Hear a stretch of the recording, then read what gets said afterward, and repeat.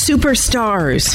Welcome to the Up Your Creative Genius podcast, where you will gain insight and tips to stomp on the accelerator and blast off to transform your business and your life. I'm your host, Patty Dobrovolsky, and if this is your first time tuning in, then strap in because this is serious rocket fuel. Each week, I interview fellow creative geniuses to help you learn how easy it is to up your creative genius in any part of your life. I am so excited today because I have Joni Wickham here. She is originally a native of Raleigh, North Carolina, where she spent 10 years leading state and federal government initiatives. And then she moved to Kansas City, where she spent 8 years in the Kansas City mayor's office with Sly James, who is amazing. She's a political strategist, an organizational leader, a communications expert, and she's been a recipient of the 2019 University of Missouri Truman School of Public Affairs Mel Carnahan Public Service Award. That is incredible. But not just that, one more thing. She's a best-selling author of the book, The Thin Line Between Cupcake and Bitch. And let me just say, this book is killer. You have to get it right away. Joni, welcome. I'm so happy you're here. Hey, Patty, I'm so happy to be with you today. Thanks a bunch for having me. Can't wait for the conversation. Oh, me too. And so for those of you that are listening, you know, she's getting over strep throat. She didn't have COVID. So if she starts coughing, then just know that I'll do filler in there. But thank you for being here, especially on the tail end of that. So I hope we make it through. I know that we will. So first, okay, number one, you got to tell me your story. Tell the listeners who you are and how you got to Kansas City and into Sly James' office, doing that work with him, which I'm sure is a story unto itself. So tell us where you came from. Okay, happy to do that.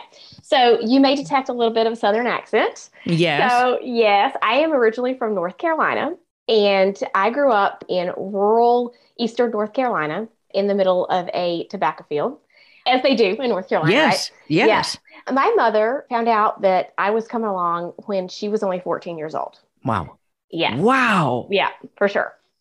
And her parents, who helped raise me, never learned to read and write. To this day, still struggle with literacy. And so when she brought me home to the hospital, she brought me home to this tiny trailer in the middle of a tobacco field. And that's where I lived with her little brother and my grandparents. Wow. And I always open up kind of my journey by going way back there. I'm old, Patty, way back there.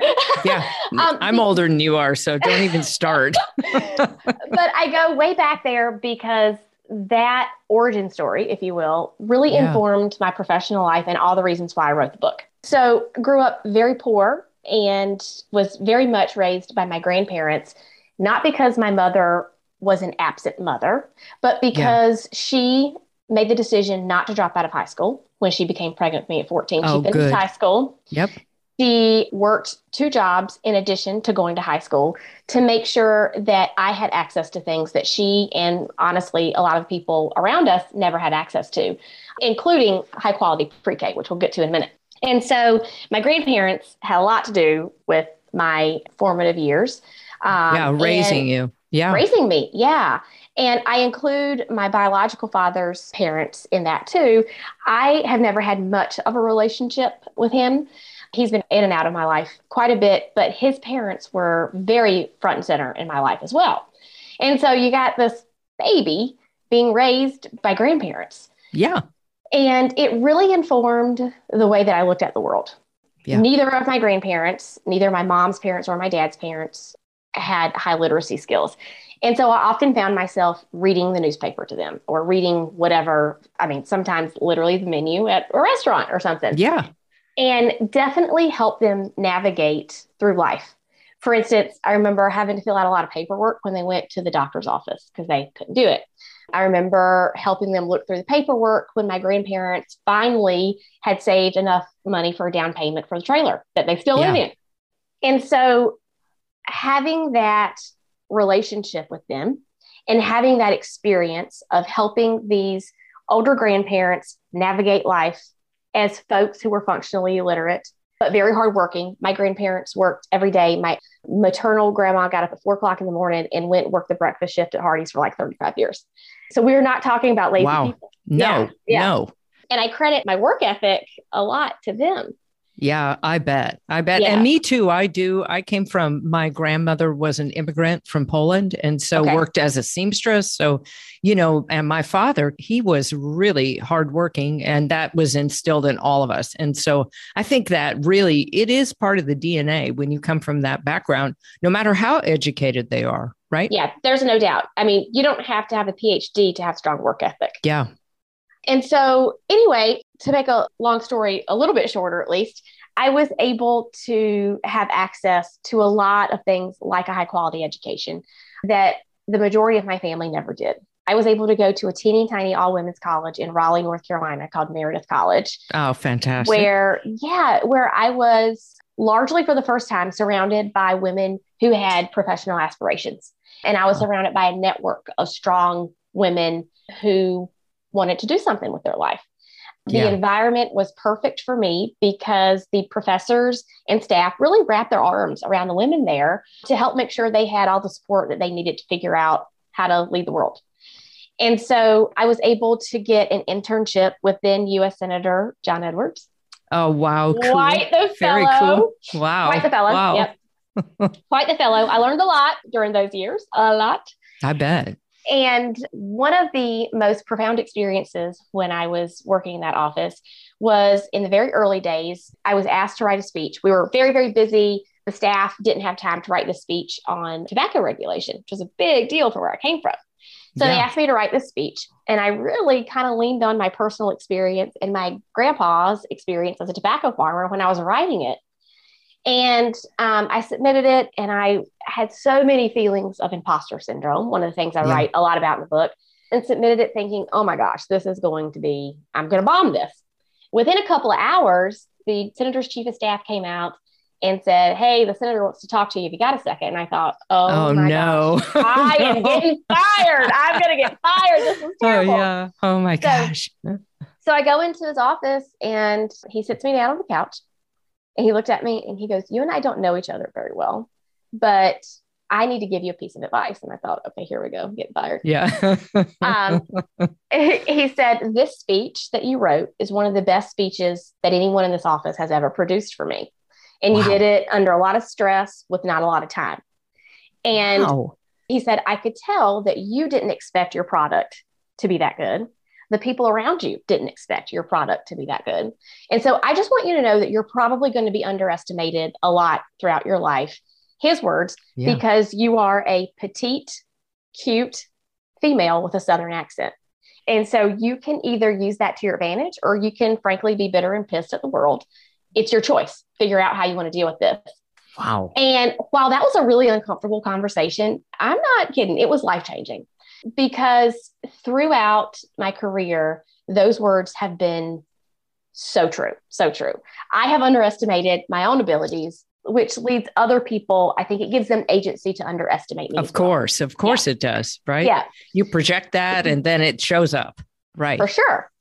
And so fast forward a few years, I had got my master's degree at the University of Missouri, Columbia, and started working at the state capitol in Jefferson City for then Secretary of State Robin Carnahan, and really had a lot of sometimes frightening, but really impactful experiences with a lot of men in Missouri state government. And I learned a lot watching Secretary Carnahan about what it means to be a strong woman who's committed to their leadership style and to getting things done. And I write a lot about those. Yeah, you do. You talk a lot about leadership and how important it is for you to identify what your leadership style is. And why do you think that's so important to know your leadership style? You talk about it in the book, but I want you to say a little bit about it here because it really informed who you've become. Right.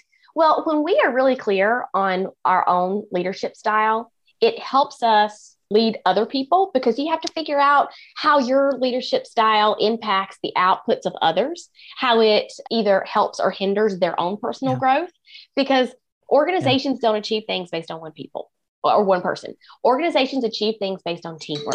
And so Yeah. you really have to know how you can best lead everybody in the team. And oftentimes that starts with understanding your Yeah. leadership attributes and, frankly, sometimes your leadership deficits, because we all have them, right? We're all people.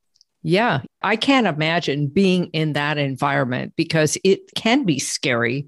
And, I know for myself in working at the C level, sometimes I'll be in situations where I think, ooh, this is not going well here. So, what can I do to step up and make sure that I'm in integrity with what I believe in this room and then help the conversation go further? So, you worked there. And then how did you come in contact with Mayor Sly James?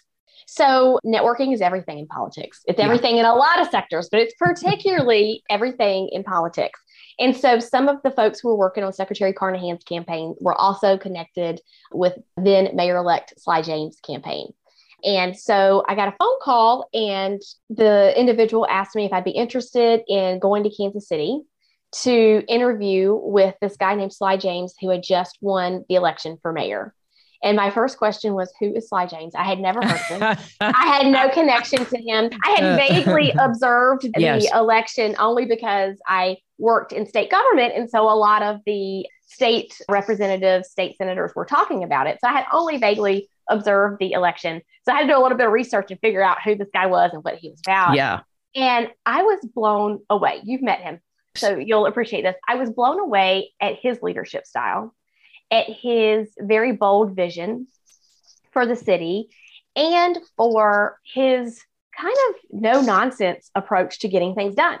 So here I was, I had worked in federal government and state government, both of which are often bogged down with partisan BS. Yeah, I was going to say it just is round and round and round the mulberry bush, really, in a way. You just sometimes never get anywhere with that. Yeah. So, yeah. And Sly James is not that way at all. No. He's like, no. Let's get in there and get it done. Right. Yeah. Yeah. I told him more than once, like, if there is a brick wall in front of him getting something that he thinks is going to benefit the city, he will run through it multiple times if he has to. He's like all about getting things done, which is in great alignment with my personality. Yeah, I was going to say that's how you are too. There's just no BS about you. You're going to get something done. And that's what has, I think, created your reputation in Kansas City, which is really high. It's amazing. People really have a lot of great things to say about you. Thank you very much. I appreciate that. Yeah. So we really hit it off in our first meeting, and it ended being the start of a very long partnership. I worked in his communications shop for a couple years before he appointed me his second chief of staff. And I was his chief of staff for almost 6 years, which is way too long to have a job. I was ready to be done. I'm sure. When you think about that and you think about, there's a place that you start to write about this idea of banishing self-doubt and overcoming fear. How did you step into that role of chief of staff? You hadn't done that before. You'd been writing before, but what did that entail that you had to learn? Yeah, great question. I had not served in the role as chief of staff before. I had served under several different chiefs of staff in the different political organizations that I had worked for. And so I had observed different leadership styles and different ways to get the job done. Several different things I had to quickly learn, one of which was managing people who I previously had a lateral relationship with, people who were my colleagues, my friends. Yeah. A dynamic shift when you become someone's boss, no matter how good a friend you think you are. And I also was fairly young at the time and found myself having to manage folks who were older than me, often men, having to manage issues and projects with men who were older than me, and they had to take direction from me, which was new for them. And yeah, that's a power dynamic right there. Yeah. Right. Right. Yeah. So that was part of it. So you had to be pretty strong in yourself in order to do that. But what we're talking about really is understanding how to win other people over so that you can get your agenda through, right? So you must have a high woo strength. I hope so. Yeah. And what you're talking about is emotional intelligence, something that I wrote about in the book. And emotional intelligence is when you can manage your own emotions and the emotions of others to inform thinking and action. It's really important for strong leaders. Yeah. And so when you took that role on, you didn't expect to be there for 6 years, but what did you find to be the most challenging? So one of it is that, you've got these people that need to take direction from you, but what else did you find in dealing with the community and trying to move policy through? What kinds of things were difficult? It is always difficult, I think, to be strategic when everyone wants a piece of your time. Everyone thinks their priority should be your priority. And when you have daily, multiple crises coming at you. And so I had to learn and had to help the folks around me make sure that we always kept our eye on the prize. That was something that we always said, to make sure that even though we were dealing with 30 hot potatoes at once, the mayor had a very specific agenda. And we needed to figure out how to get that agenda implemented while dealing with all the noise around us. The other thing that I had to learn to navigate, frankly, was gender bias. There aren't a lot of female chiefs of staff for big city mayors across the country. And I happened to become chief of staff shortly after giving birth to my daughter. And I'll never forget, I was making calls to different stakeholder groups to let them know that I was going to be taking over as chief of staff and I was coming back from maternity leave. And one of the reporters that I worked with very often said to me, "Well, how are you going to do your job as a young mom?" And I thought, well, that is an interesting perspective. Wow. It's not like my brain dies when I give birth. I'm still going to function, And so that was something that I had to navigate in a way with emotional intelligence, because it's so hard to just, as the senator said, be bitter and mad at the world when we face that. Bitter or better, right? You want to be bitter or better. Yeah, but that doesn't sit well with my personality. I don't like negativity. It takes a lot of energy out of me. And so I just decided not to deal with it in that way and to use my role to try and effectively advocate for women in other leadership positions and to show other women that it's possible.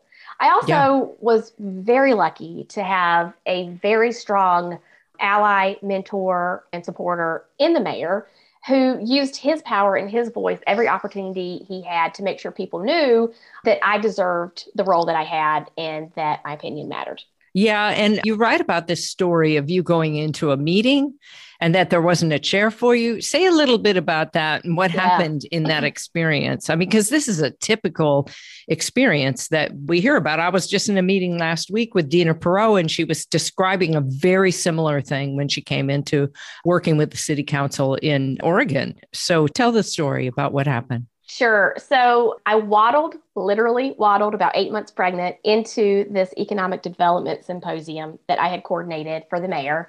I had been working on and this is extensive coordination. This isn't just like a week's worth of work. You'd been working on this for a long time. Everybody knew who you were, right? Oh, absolutely. Yeah. I had spent probably a couple months working on this symposium, making sure all the stakeholders were briefed on what the mayor wanted to get out of the symposium, making sure the mayor knew who the stakeholders were that were going to take part in this discussion, what their perspectives were so he could properly navigate those dynamics. I had to work with the media. I was pulling this thing together for 2 months. Definitely. And so I walk into this symposium with the mayor. And there were probably, if I remember correctly, 15 to 20 older white gentlemen there who were participating in this. And not a single one of them thought to save me a seat at the table, literally at this big conference table where the symposium magic was going to happen. Exactly. And I just remember thinking lots of words that I won't say on your podcast, but it was very clear that none of them had ever considered that I actually belonged at the table in that conversation. But the mayor did. And he noticed this very quickly when we walked into the room. And I write in my book that he was known for making a strategic spectacle when he needed to in order to make a point. Make a point. And he did. And none of those older white gentlemen who were part of that debacle treated me that way ever again. Yeah. And it's because the mayor was willing to use his power and his voice to let them know that was unacceptable behavior and that they were going to respect me. Yeah. And I love this because you talk about the difference in your book. You talk about a sponsor, right, versus a mentor, and Sly being a sponsor. And Gabriella Schuster talked about in an earlier podcast, she talked about being an ally, that men in the environment need to be an ally and they need to demonstrate in such a way that it's memorable, so that everyone else in the room, like they wake up, boom, it's like the water challenge, right? Water bucket challenge. So that wakes them up so that they know, what the next step is. Now, for you, so this is what you did, and you did this with Sly, but then you went out on your own now and you wrote a book. And so I want to know, well, what's happening now? What are you doing now? And what excites you now? Yeah, thanks for asking. So about a year before Mayor James was term limited, he was term limited in August 2019. So we got to miss all the crazy pandemic stuff. Thankfully. That would have been you managing all those details. It's true. Oh, yeah. Yeah. No, thank you. So about a year after he was term limited, we started thinking how we might be able to continue working together outside the mayor's office. As we've talked about, our values are very much aligned. Our personalities are very compatible. We kind of see the world not in an identical way because we're very different people, but in a very compatible way. And our skill sets, our expertise are also very compatible. And we felt like as a team, we had already accomplished so much in the mayor's office, but that there may be something else that we could accomplish together. So we launched our consulting firm, Wickham James Strategies and Solutions. I'm the Wickham. You're the really, Wick, meaning you're going to get everything going right at the start. Well, it really kind of throws some people for a loop that my name is first, because he has always been so front and center for all of our efforts for so long. That was his idea, by the way, not mine. Yeah. Credit where credit's due. Exactly. Yeah. And so we've launched our firm that does government relations, strategic communications, public policy consulting, a little bit of political consulting. And then Sly is also a very accomplished mediator. So he gets called by clients to help mediate tricky circumstances.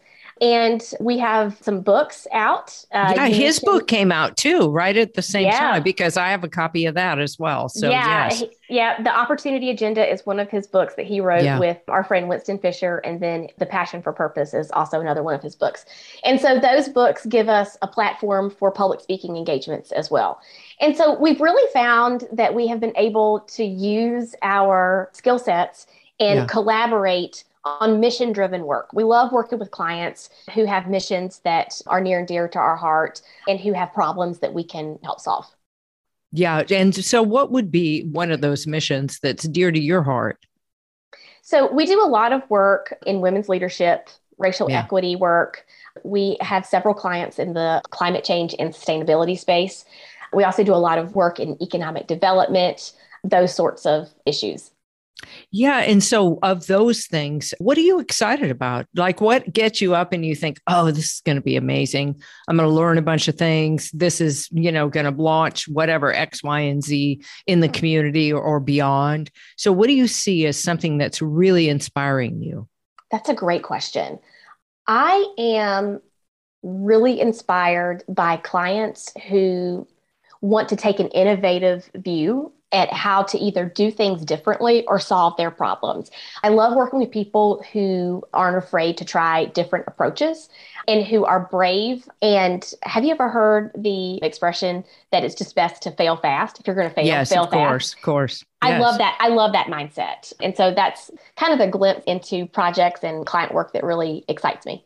Yeah. And I think, and it's a good place for you to be because your whole way of thinking is really innovative, in my opinion. You're looking at what's coming next. So you're strategically thinking about it. So what's your StrengthsFinder profile? What are your Buckingham? You talk about the StrengthsFinder in the book. So I want to know, what are your top strengths? Yes, I love StrengthsFinder. Learner is one of mine.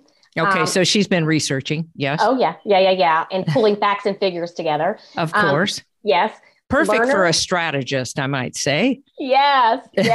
And people behind the scenes, you're going to want to know everything about them. Yes, that's for good. Sure. Yep. So learner and then responsibility. Okay, good. That means you got great follow through and you're going to have a checklist. Yes. Achiever. Achiever. Oh my Yeah. God, that's a double checklist right there. Responsibility means you're always going to follow through. Achiever, like if you're married to an achiever, you know, an achiever, the best thing you can ask them is, what did you do today? Then they feel like, yes, I did this and this and this. It's fantastic. Yeah, I got to tell you, my husband probably hates the fact that those are my top two, achiever, responsibility. He probably hates it. Oh, so God. learner, achiever, responsibility, communication. Yes. Yep. And individualization. Okay, that's fantastic. So if you don't know what individualization, that's where you actually look at what's great about that is that in the realm of where you were, you could make everybody feel like that their issues were the most important. That's incredible. What a beautiful combination for you in the roles that you played so far. So I can imagine that your clients feel that way about working with you, that you really get them and you're trying to meet their specific needs with whatever the bigger picture is. Yeah, I certainly hope so. I think it's really important whether you're doing client work or whether you're pushing a public policy agenda, whether you're trying to talk to voters or customers. It's important to meet people where they are, which is sometimes easier said than done. So I try to keep that in the back of my mind through emotional intelligence when I'm interacting with folks, for sure. And where do you think that you're growing right now? Where is a spot? You know, I always consider everybody's like a piece of coal. They go out in the world and then people rub on them to get them to the diamond to shine through. So when you think about yourself, right, I'm sure that there are places where you were rubbed through and you shine beautifully. But where are the spots where you feel like, oh, this is a spot in me that I can grow more here, that you're interested in changing and growing? Patience. I have no patience, but I am working on it. I am trying so hard. I am trying. I have no patience, which is very interesting. Back to my husband, he's one of the most patient human beings on earth. And so I'm very grateful that he is the yin to my yang in that respect. And I can learn from him on how to have greater patience for people. Yeah, I think patience is really, it's hard to come by when we live in a world where everything is instantaneous. That's what's true. But if you grew up that way, I don't know about you, but when I grew up, I was impatient to be older. That was one thing, because I knew that once I was older, I would have more control of the environment. And then I was impatient that when I was an actor, that I would get on stage, you know, in a big way. And even now, I feel myself being impatient sometimes with people's opinions and the fact that we're going backwards in time around some policy instead of forwards where we should go, especially for women and gender equality. It's unbelievable.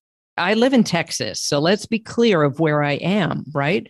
Yeah. So, you know, some of the policy here is like, wow, okay, here we are one more time around. Yeah, no doubt. Yeah, Texas and Missouri, where I am, they're kind of fighting each other for backwards policies, that's for sure. But back to your point about patience, it's particularly important, I think, I think you're this way too, Patty. I would consider us results-oriented individuals. So typically, I write about this in my book, typically organizations are made up of results-oriented individuals or process-oriented individuals. One is not better than the other, and both are needed. But what I have found is because I am so results-oriented and impatient, that can be a dangerous combo. So I'm working on that. Yeah, I think, you know, sitting in meetings where people, and this is the thing I've been learning, you know, listen more, talk less. That's what I say to myself. Listen more, be curious about that person and why they're talking about that, because they're telling you something about them. And the fact that the rest of the room has the capacity to listen, I can't move them too soon. I need to move them soon enough so that we don't lose the attention of everyone in the room. But I want to make sure that I really get the point. And so I've been looking at, and I don't know if this is true for you, but I have some preconceived ideas going into a room sometimes about the people there. And if I take time to kind of calm myself down before I go in the room, I'm a better listener there. And then I put a card in front of me, which I learned from some CEO somewhere. It said, they could be right. It says in front of me, and I put it on the table in front of me so I can see that. And I go, yep, they could be right. Can I steal that? Yeah, I you steal do. that from you? I need to do that too. That's a great point. Yeah, I love that. Now, okay, so when you envision the future, now yeah, I'm all about future casting, right? I draw pictures of the future for people because I want them to get the picture in their mind and then act on it. And draw a literal picture because when you draw one, right, that increases your chance of success by 42%. So I want to know, when you future cast your future, what do you see? Like 5 years from now, what would be the ideal state for you? And I'll write a few things down if you want, but we're recording it. So then you can go back and listen to it 5 years from now. Well, that would be a fun exercise. So if I look 5 years into the future, what I hope to see is control over my life and my schedule and how I spend my time. Okay. So you're going to have, complete control over your schedule. Yeah. When you're the mayor's chief of staff, your schedule is not your own. And often you're not the one dictating your life. So for the past 2 years, I have really appreciated having greater control over my life. Yes. So but you're still working with Sly. So I'm just saying, yes. there's still some, he likes to get things done. So yes, for sure. For sure. So that would certainly be one thing. The other is to continue to grow our consulting firm in a manner where we have the ability to say no to projects that aren't in alignment with our worldview. Yeah, with your values. Yeah. Yeah. And to projects that are going to relinquish that control over my schedule that I want to have. Okay, good. All right. So that you'll have complete control over your schedule and the type of work you're doing. Okay, good. Yeah. And what else? For fun, I like to throw some mysterious things out. And I do this every day. I'll throw out some things like surprise me, or like if you could organically see something happen that was like, that would be the most amazing thing. Is there anyone you'd like to meet or have a conversation with? I mean, you put Michelle Obama in the front of your book. Yeah. So, is that part of your agenda? That is a great question. Okay. I'm going to go fun and personal. Okay. I love it. I'm ready. Okay. We are currently building a pool in my backyard. And my theory behind building this pool, I have an 8-year-old daughter, is that when she is older, our house is going to be the place that all of her friends want to come to, so I can keep my eyeballs on them. But also, I have amazing stepchildren who are a huge part of my life and my orbit. And I want to be able to have them and their kids, my grandkids. I want my house and my backyard to be full of those people. All right. So we're going to see that just filled with life, all kinds of experiences and life and adventure for you, because that's what kids bring and grandkids bring. They bring adventure and change. That's fantastic. I love it. All right. So I'm just throwing that out there, and I would encourage you to draw a picture of that. I'm just saying, this is really good and helpful, Joni. So next time I see you in Kansas City, which I have never met you face to face, I can't wait. Know. That'll be really fun. It'll be really fun. And there we're going to draw a little picture. So we have that for you to put out. And, so for anybody that's listening, you've had this amazing career, really. And, you've had a huge amount of experiences. You've made a huge impact in the communities you've worked in and with the people that you've served. I would just say that right off the bat. But what would you say, for people that are listening, how can they begin to step into this without fear? So they banish their self-doubt and their fear to step in. What tips would you give them? I think it's important when we're thinking through all of that to get really clear on your values. What is important to you? What are the things that make you tick? Then you can get clear on the very first thing we talked about, your leadership style. What is your leadership style? What are ways that you can tweak it to make it more effective? And then the last part of that, I think, is to really think through the proper ways according to your values, your expertise, in a way that feels authentic. Where are those entry points where you can become a leader in your community? A lot of people initially think, when you think about leadership, they think running for office. I won't say that. I was going to say, take that back. Right away. Yeah, right away. Ever's a long time. Yeah. I think elected office is an absolute great step for a lot of people, but it's not for everybody. And it's also not the only outlet for leadership. Yeah, it's not the only way to serve your community. Exactly. Yeah. And so find a way to serve, right? Understand your values, get your leadership style, and then find a place to serve and to make your mark and impact, which you certainly have done and continue to do in the community. I can't wait to see what happens for you next. I love that you did this podcast without knowing me, much about me, and that you took the risk to be here because you're incredible. And everybody, you should pick up a copy of her book, The Thin Line Between Cupcake and Bitch, Taking Action, Driving Change, and Getting Results, because you are totally results driven. Thank you for taking the time today to speak with us. Well, Patty, I have admired you from afar for a while, and it's just a real treasure to be able to spend this time with you. Thanks for having me. Oh, it's been awesome. Okay, everybody, you know the drill. If you like this, be sure to share it with your friends. Get everybody to listen to the Up Your Creative Genius podcast and follow Joni Wickham. All of her social media stuff will be in the show notes. And I can't wait to see what you're up to next, Joni. Thanks again, and we'll see you all soon. Thanks so much for listening today. Be sure to DM me on Instagram your feedback or takeaways from today's episode on Up Your Creative Genius. Then join me next week for more rocket fuel. Remember, you are the superstar of your universe, and the world needs what you have to bring. So get busy, get out, and up your creative genius.